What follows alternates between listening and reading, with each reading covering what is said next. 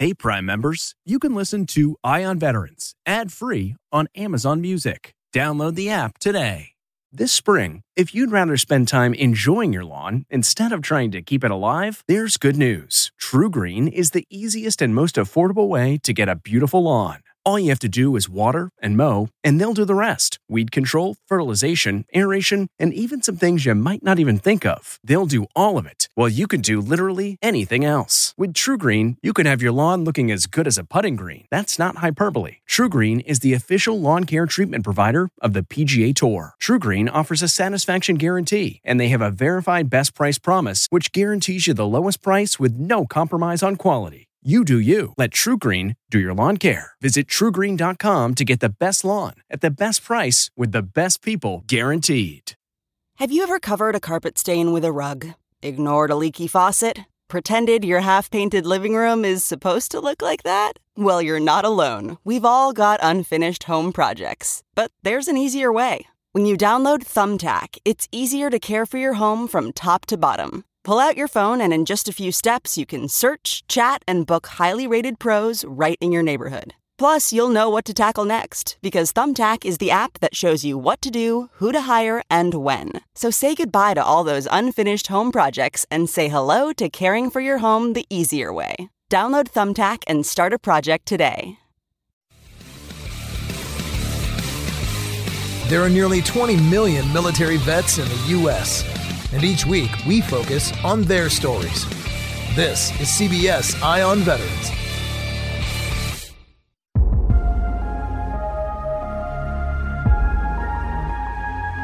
All right, this is CBS Eye on Veterans, and I'm Navy vet Phil Briggs, reporting for ConnectingVets.com.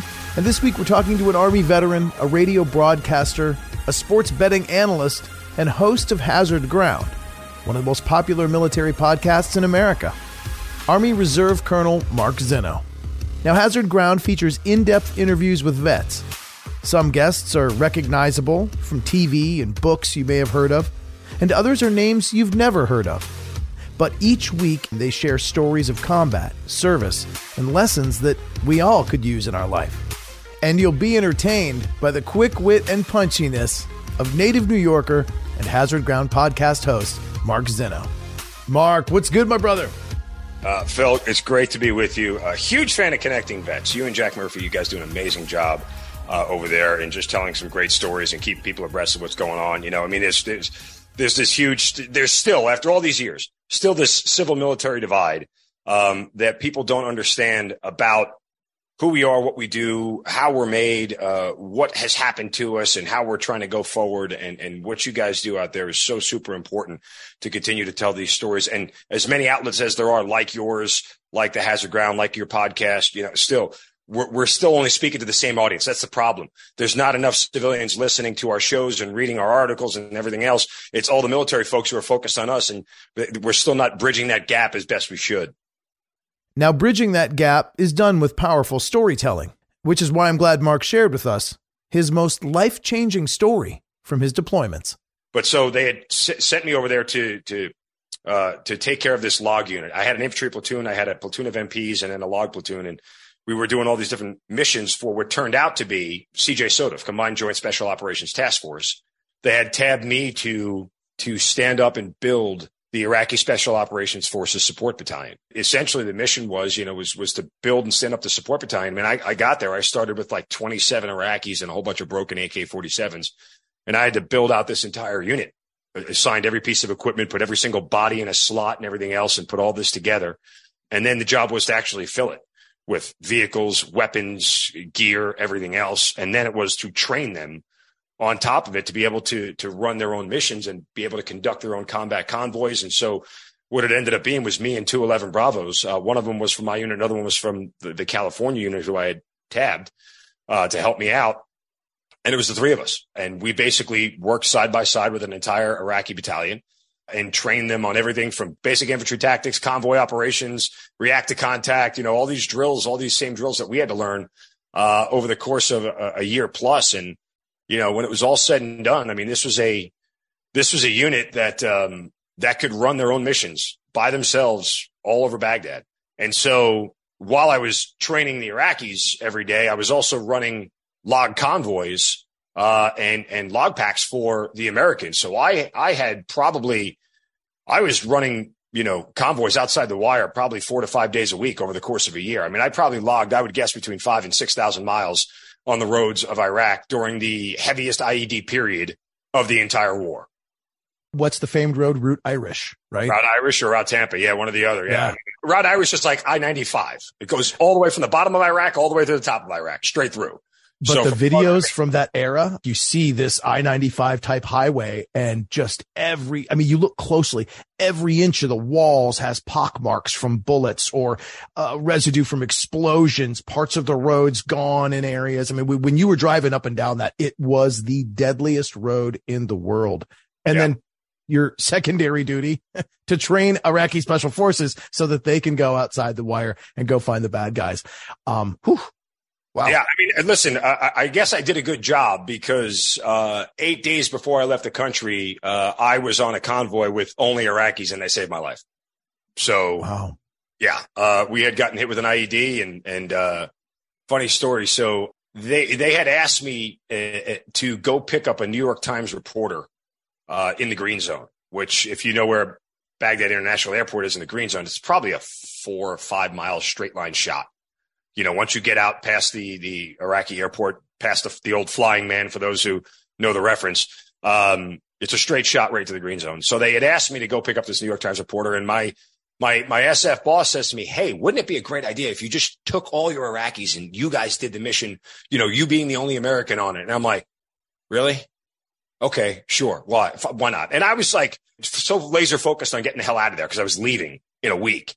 And they wanted to put on this show because we constantly, in the soft world, they constantly had VIPs and media coming in. Because remember, back then, that was the ticket for the Americans out of there, was that if the Iraqis could provide their own security and everything else, we were going to be able to leave. So everything that they were doing was constantly showcased on the news because these were the best fighters in Iraq. And so it was nonstop media coming in and out. And I had said yes, and I was pissed about the short notice of the whole thing. And I failed every pre-check that a leader should fail. Every pre-check there was. Didn't check the vehicles, didn't bring a map, didn't bring a compass, didn't bring comms, didn't bring my interpreter, just got in the vehicles and left. I had failed every leader check mark there was because I had made the trip easily 50 times. I knew I could have done the trip with my eyes closed. But lesson to all the young leaders out there listening, don't ever skip those steps. Because lo and behold, what happens is we get there fine, we pick up the reporter. On the way out, the gate that I would normally come out of was blocked and closed off. And they weren't letting it out because the roads were dangerous. And so at this point in time, by the way, I could speak broken Arabic, right? I had been in country long enough that I could communicate with, which is why I didn't take my interpreter. I could communicate enough to understand most of what they were saying. And so I had talked to them and I said, "Can you guys get us out of here? Do you know how to get back home?" And they're like, yes, we do. So I'm like, screw it. Let's go.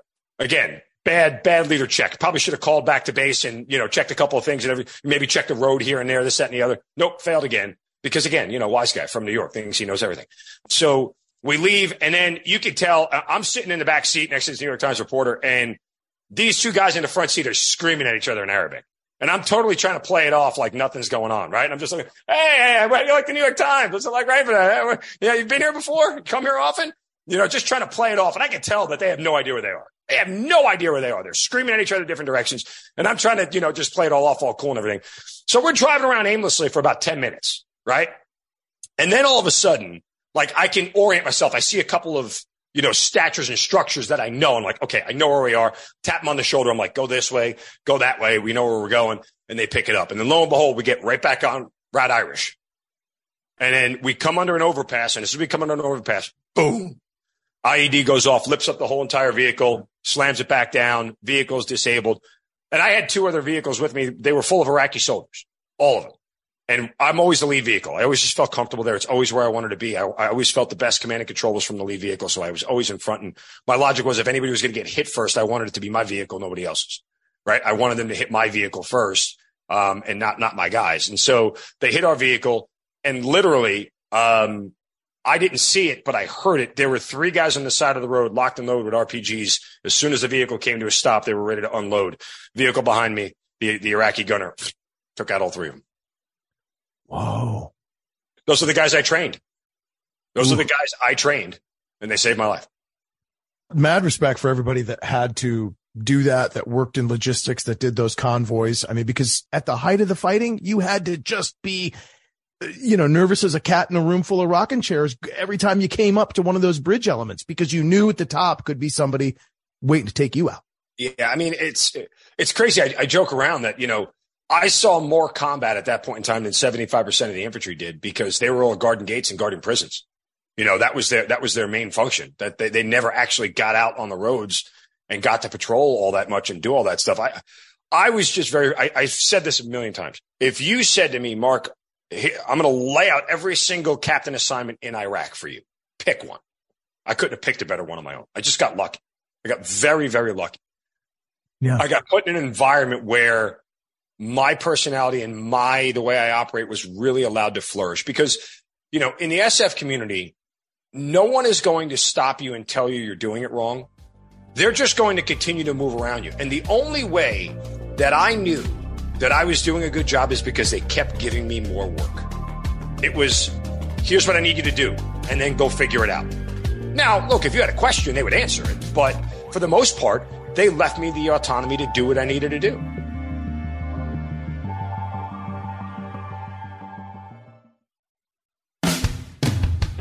Welcome back to CBS Eye on Veterans. Reporting for ConnectingVets.com, I'm Navy vet Phil Briggs, and today we're talking with Mark Zinno, an Army veteran turned radio sportscaster and host of the incredibly popular veteran podcast, Hazard Ground. Each week he interviews military vets whose stories of combat, tragedy, and triumph will leave you spellbound. But today we'll hear the story of the man behind the mic. Mark shared how an Iraq deployment as a logistics officer turned into working alongside special operations, something that was perfectly suited for the personality of this native New Yorker. There's no babysitting. I operated best in that environment. So, I was really allowed to flourish. And because I was allowed to flourish there, I gained the respect of these guys, of these Green Berets, of the most elite, fighters in the world, to the point where they would take me out on missions. They're like, hey, do you want to pull security on this mission, this raid we're going on tonight? I'm like, yeah. Yes. Like, okay, I'll go. Why not? What do I do? Don't get shot. Okay, that sounds good. Simple enough. Got it. Noted. So if you see any bad guys, shoot them. All right, I can handle that. So I was just so fortunate to have that experience. And it shaped me as an individual, but it shaped me as an officer and a leader for the rest of my career. To the point where, I talked that cocky, sharp-tongued guy sort of died and went away. And he grew, well, I shouldn't say that. He grew up, right? Like, he realized that leadership is a craft and that it's important to invest in people. And that, you can take care of people and do the job at the same time. You can put people first and still accomplish the mission. And as evidenced by that one situation, that one anecdote you just shared about Route Irish, the attack from high, the IED, and your number 2 vehicle in the convoy had your 6. They immediately took to fire and took out the guys on the bridge. And these were Iraqis. So you must have been that. And how great is that? I tell you, when I left, they threw me a huge party. They gave me a shake outfit. They showered me with gifts I have a box full of random crap that I would never actually ever wear. So cheap gold watch. I mean, they bought me. Those dudes loved me. They were sad when I left. I was sad to leave them. I mean, when your life's on the line every day with these guys, and you can relate to them. Again, talk about relating to people who don't speak the language you speak, and they still want to go to war for you, and they still want to be by your side every day. That means they love you. They genuinely love you. And it was an emotional moment, or a lot of hugs, the night before I left. And then there were a lot of drinks, which don't tell anybody. So you're talking to a Navy veteran. I mean, if that wasn't part of it, it wasn't a party. Oh, we snuck out. I mean, the Baghdad Country Club, still one of my favorite stories I've ever heard about inside the green zone. You want to hear something? The Brit that made the bar. Swear to God, I almost missed a flight. I was so banged up the next morning. My sergeant had to drag me out and carry my gear. We got to Bayap. I literally got out of the car and threw up right on the spot. I was done. I was so done. I remember taking the flight to Kuwait. I remember taking my Kevlar off and just having my face buried in it, thinking I was going to vomit in my helmet the entire flight. So banged up. That's the way to win the enlisted man's heart. I love it, sir. Oh, yeah. They literally had to awesome. carry me there. It was. That's good stuff. Hey, can I ask? I wasn't going to ask this, but since we've kind of gone here, can you give me any insight as to why the Afghani situation, why they were so quick to be taken over by the Taliban. Whereas when I look at Baghdad today and I look at parts of Iraq, I see thriving people that do crave their independence and enjoy their towns and do not seem to be under the thumb of an oppressive regime like the Taliban. What was the difference, you think, between the special operators on the Iraqi side you were training and those, on the Afghan side? Is there a cultural difference? I guess I just can't put my finger on why one went so well and why one went so bad. The biggest difference is geography. I mean, look, you actually have cities and electricity and power and indoor plumbing in Iraq in major cities. There are parts of Iraq that are, farmland and out in desert and everything else. But for the most part, the metropolises, even the smaller cities, have infrastructure. The terrain in Afghanistan is so treacherous. You could have two villagers who live a straight line distance of a mile that you could walk in 10 minutes and they'll never see each other their entire lives, because in between that mile is a jagged rock mountain that you can't traverse. Like literally, that is the difference. The difference is the terrain. It is so impenetrable at times, which is why Afghanistan has never really been conquered for 2,000 years, because the terrain is so treacherous. It's hard to traverse. It's hard to move. You have some bigger areas, Kandahar, things of that nature. But, in the Pesh Valley, I mean, yeah, you're at the bottom of the valley. Everything else around the bottom of that valley down there, guess what? You ain't getting anywhere else in Peshawar without one hell of a trek. You better have 3 or 4 days of food on your back and you're walking. There are no roads. You can drive through the mountains of the Appalachians. They've put cuts in there, have made roads to get through it. Like that's American, Western civilization and the industrial complex that have allowed us to do that. They ain't doing that in Afghanistan. You have to walk over that mountain or around it. And nobody wants to do that. Not when you're trying to find food and keep your family alive. That's the most interesting perspective I think I've heard, because if you're not able to connect with commerce, you're not able to connect with roads. If you're not able to connect that way, your cultures don't expand and grow. And so that's why they're so, I'm going to stick with my village and I'm going to try to kill the people in that village because I just don't like them. The topography has made them develop and evolve into tribal, secular, independent cells, unlike a major metropolis where we all blend. I mean, you talk to people, especially special ops guys who have had to work on those mountains. They will tell you that is a major, major difference. And that appears to be reflected in the name of the podcast, Hazard Ground, when we think about the hazardous ground where the warfighting has gone on for 20 years. Tell me more about how the podcast got its name. The genesis of it was from one story that I did not know existed. So I think I mentioned this earlier, that like when I would come into my armory, they would have all these paintings on the wall of like National Guard history, right? And one of them I just kept gravitating towards was the Battle of Takur Ghar on the top of a mountain in Afghanistan in March of 2002. Roberts Ridge, as it might be more popularly known, where Roberts was the first Navy SEAL killed in action. He fell out of the back of a helicopter on the mountain of Takur Ghar. They send a team of Rangers up to the mountaintop to go get him. And the problem is you have two main things. One, it's the middle of March or beginning of March, and the mountain is covered with snow and ice. That's number one. Two, the elevation is nearly impossible. That choppers aren't supposed to be that high to get up there. And then two, trying to walk up the side of the mountain was nearly impossible. So these Rangers get inserted on top to go find him. There's 19 Rangers up there led by Nate Self, Captain Nate Self, who was an Army Ranger. And as soon as they land, the back door opens, boom, they start getting shot at. Long story short, they're on the top of this mountain for close to 20 straight hours in combat. They're dead, they're bleeding, they're dying, they're trying to keep themselves alive. They made 2 attempts to insert more people on top of the mountain. Both of them failed. They refused to send a third one up there. Then Rangers decided to start climbing the mountaintop. It took them, which was about a 2-mile distance from bottom to top, about 8.5 to 9 hours to get up the side of that mountain. It's like the modern day Black Hawk Down, where they're in combat for 20 straight hours. They're completely outnumbered, completely outmanned. They have no food, no support, barely any water, running out of ammo. And nobody ever told this story publicly. And I'm like sitting here going, why is this not a movie? Why doesn't the world know that this story exists? Because they need to be. With all deference to Lone Survivor and American Sniper and all, there were books that were made into movies. That's why people know those stories. Why does anybody know the Battle of Takur Ghar? Because they should. And yes, there are books out there about it, but it's not like it was a major motion picture, and it should be. But I say all that to say, those guys who lived through that will tell you that terrain in Afghanistan is the ultimate equalizing factor to everything in combat. And is that where the name Hazard Ground comes from then? Yeah. I mean, I just, I was searching for names. Like, I was looking for something that sort of denoted, that it was a place of treachery. Everything on the ground is stable. The ground is the flat piece where we all hope to land.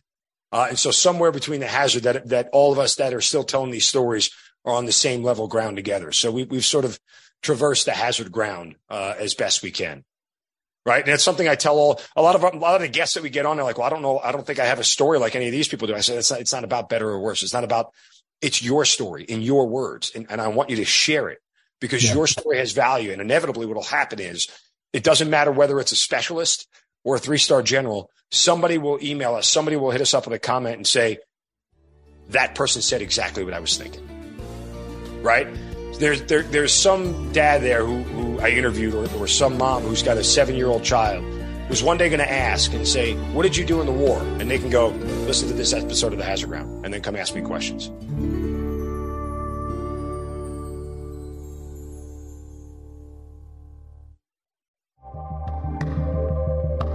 And we're back at CBS Eye on Veterans. I'm Navy vet Phil Briggs, and we've been talking with Army veteran and Reserve Officer Mark Zinno.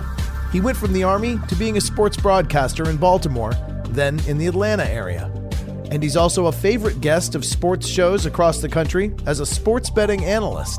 But in the military veteran community, he's known for hosting one of the most popular podcasts, Hazard Ground. His conversations with his fellow warfighters bring us right onto the battlefield and also gives us some of the mental medicine we need to overcome all kinds of adversity. But as the host, we don't always hear a lot about the life of Mark Zinno, which is why I was eager to ask him about life before the Army and the highly athletic and interesting thing he did while attending college at Loyola University. Let's stick the landing here with just a couple fun facts. You did something in college athletically that I don't think a lot of people know. And tell me about cheerleading. I was on the cheerleading team in college, and I actually cheered in the NFL with the Baltimore Ravens as part of their stunt team for 7 years. So coincidentally, there were a lot of ROTC guys on the cheerleading team when I was in college. So I was doing ROTC at the same time. So I just made a close group of friends, but I had been asked, to do it in high school, and I said no. Then I remember at my freshman orientation in college, the cheerleaders did like a little demo, and I went up to one of them and talked to him and asked him what it was about. And then lo and behold, like a day or two later, there was a girl who lived on my floor, and she knocked on my door and said, "You're interested in cheerleading, right?" I'm like, "No." And she's like, "Yes, you are. You come with me." And she was gorgeous. So I'm like, okay. I'm an 18-year-old guy just following a girl around like a lost puppy. She took me to practice, and then I walked in, and then there were 19 other gorgeous girls who thought I was the greatest thing since sliced bread. I'm like, okay, I'll stay. Hormones. What are you going to do? So that's awesome. Did you have a gymnastics background? Because I saw you played baseball, football, lacrosse, that kind of stuff. Football, hockey. I mean, I played every main sport there was growing up. I had no background in it whatsoever. And I just found something in college that I enjoyed, and the physical challenge of it, and learning something new, and being around a lot of good friends, and you build a lot of camaraderie. And then, look, as it relates to the military, it's without being too quirky, but the amount of trust that someone has to have in you to hold them above their head or catch them if they're falling is pretty paramount. These people are putting their sort of physical well-being in your hands, and that's something that I was prepared for in combat as well. Like, here, take these things, take care of them, and bring them back to me. It was an amazing run. It was a lot of fun. It was a great experience. Here's a funny story. Before I had actually deployed for the first time, in 2003, the Ravens cheerleaders had gone on a USO tour, and I had gone with them on the USO tour, and we had performed in Baghdad in 2003, and we had went to, at the time I didn't know it, we had went to the Special Operations compound and hung out with the folks there and everything else. When I had deployed to Iraq and I had landed there, in the operations center, they had my cheerleading picture up on the wall. When I walked into the room, they knew exactly who I was. I got my balls broken nonstop for being a cheerleader, as you should have. I mean, it comes with the territory. But yeah, so I had literally deployed to the place that I had visited as a member of the Ravens cheerleading team on a USO tour. Oh God, what I had loved been your Eve Ford, been like, hey, LT, this looked just like you. You gotta wait. That is you. Wait, those pants are tight, Lieutenant. What you do? So yeah, I mean, listen. Awesome. But you had the last laugh in a way, though, and not to be cheeky about this because I have a daughter now, in middle school. She's done gymnastics and she's done cheerleading, and she's a flyer and she's way up top. And I mean, that drop from the top is easily, 15 feet or more. And these are just like middle school girls. You get into the high school and the collegiate level and the pro level. I mean, they're doing some really, really cool stuff. Did you ever come close to dropping or having a fall or anything? Because I know that can, again, get sort of dicey. You get somebody 15 feet in the air and she weighs 120 pounds coming down with the speed of gravity. That's got to hurt. Even Olympic gymnasts don't always stick the landing every time you do it. Like, just it happens. You're doing enough times, you're going to have. But, nobody's ever been sent to the hospital on my watch. Like nobody's ever got a concussion. I mean, heck, I've been knocked out, fat lips, bloody noses, kicked in the junk, which is always the negative downside of, being a male cheerleader is that when a foot scrapes you on the way up right between the, I have kids, so I think everything was fine. So, yeah, but it's all part of it, but the camaraderie is the best part of it. Last question about that. And again, we've skipped around. You went from college at cheerleading to actually doing it for the Baltimore Ravens on the field in the NFL. And I got to know, man, what was that like on the field? Some of the rivalry games you probably had. I'm thinking awesome. Steelers, Ravens, playoff season. You guys are out there. Do you feel the bumps in your chest when the crowd just screams? I'll tell you what the best feeling was. And this was for lack of a better term, an honor that I was bestowed upon. Especially after 9/11, I was still cheering for the Ravens. We used to run Ravens flags out of the tunnel. Right after 9/11, they decided they were going to run an American flag out first in front of all of them. And they asked me to do it as the one person who was in the military to run the American flag out. And I got to do that for every single home game. And so, you want to talk about an adrenaline rush. Like, they have the music playing low and then we're leading the team out on the field. And that's when the crowd goes nuts. And so I'd be sitting there at the front of the tunnel and it's almost like, hold up. And then finally they give you the go and you lift that flag up and you dart out of the tunnel running full speed. I mean, like a bat out of hell, right out of that tunnel and watch the entire 70,000 people stand up and go nuts. That was an awesome, fun experience. I never once took it for granted that I was bestowed that honor to run to the center of the field and wave the American flag. So cool. I mean, the power of the wave of that many people cheering at once. Just, wow. All right. Broadcasting. We could get into this and we'll have to do another interview another time, but I know you do broadcasting. You do sports bet broadcasting as well. An analyst on sports betting. It's huge. You can't go a minute without seeing a DraftKings commercial or, one of the brands out there. Share with me a little bit about what that's like. I mean, look, I joke around and I say 20 years of being an Italian degenerate growing up in New York finally paid off. It got me a job, right? So that's kind of what it boils down. Look, I've always been around sports betting my entire life. I mean, my dad, my uncle had me in football pools at 18 years old. I can remember being a kid on the bus. I think only people in New York and New Jersey remember this. The little betting slips that used to come out that used to circle the numbers on, hand the guy $20 or $5 or whatever it is and make your picks. They had these things back in the day called a bookie before the internet got involved. But yeah, it's always something I've had a passion for, always something I've done. And now at the age of sports betting becoming legalized in more and more places across the country, there's just such a need for it. It's something that I think I get to put the analytic part of my brain and the diligence and the research and everything that I love to put together the best angle or the best way to approach a game and look at it that way. And it's been a great experience. I've had a fortunate pleasure to work for 3 or 4 different national networks as a sports betting analyst and a sports handicapper, and the sky's the limit. Now, I think that, it's where I'm going to stay mostly. Don't get me wrong. Like, I love doing local radio and I still love doing a radio show. It's a lot of fun. Hot takes and everything, just to being able to do that. I did that for 15 years. The problem is the radio industry itself became so volatile, given the way, where things go, that I found more stability in sports betting. And so I've just kind of put my eggs in that basket. Sports betting is what's buttering my bread right now. It's what's paying my bills. So please make a wager. Watch my content on all my social media sites. Let me know that you love it.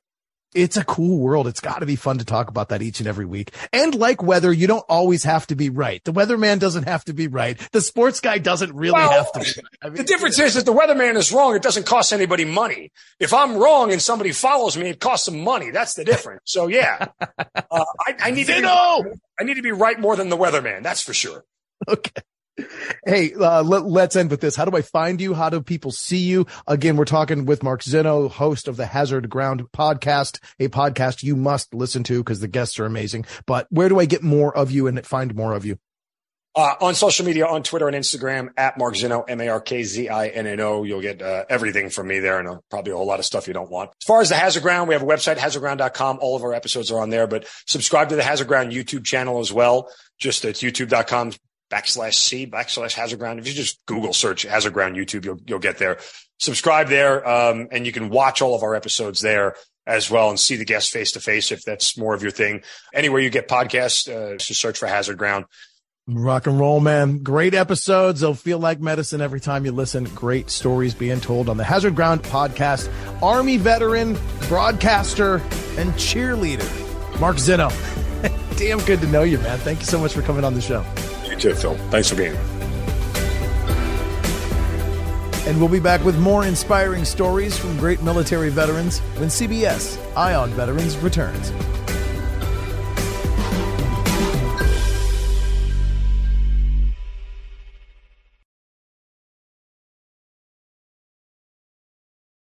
Hey, Prime members, you can listen to Eye on Veterans ad-free on Amazon Music. Download the Amazon Music app today. Or you can listen ad-free with Wondery Plus in Apple Podcasts. Before you go, tell us about yourself by completing a short survey at Wondery.com/survey.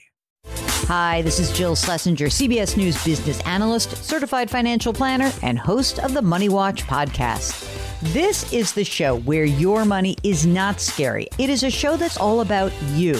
It's your questions that make it possible for me to provide unconventional and entertaining insights on your money and maybe more importantly, on your life. Follow Money Watch wherever you get your podcasts. You can listen ad-free on the Amazon Music or Wondery app. Are you ready for an all-new season of Survivor? You better be, because Survivor 46 is here, and it's 90 minutes of twists and turns you don't want to miss. Better yet, after each episode, there's a brand new episode of On Fire, the only official Survivor podcast. Each week, we go behind the scenes of the episode's biggest moments, taking you into the how and the why things happened. And this season, we're very lucky to be joined by an expert, the winner of Survivor 45, Dee Valladares. What is up? I'm thrilled to be joining this team and to be giving you my take on how and the why players made the moves they did, what it takes to outwit, outplay, and outlast, and to ask Jeff some questions, because even after 26 days out there is still a lot for me to uncover. Bring it, Dee. Listen to On Fire, the official Survivor podcast, wherever you get your podcasts.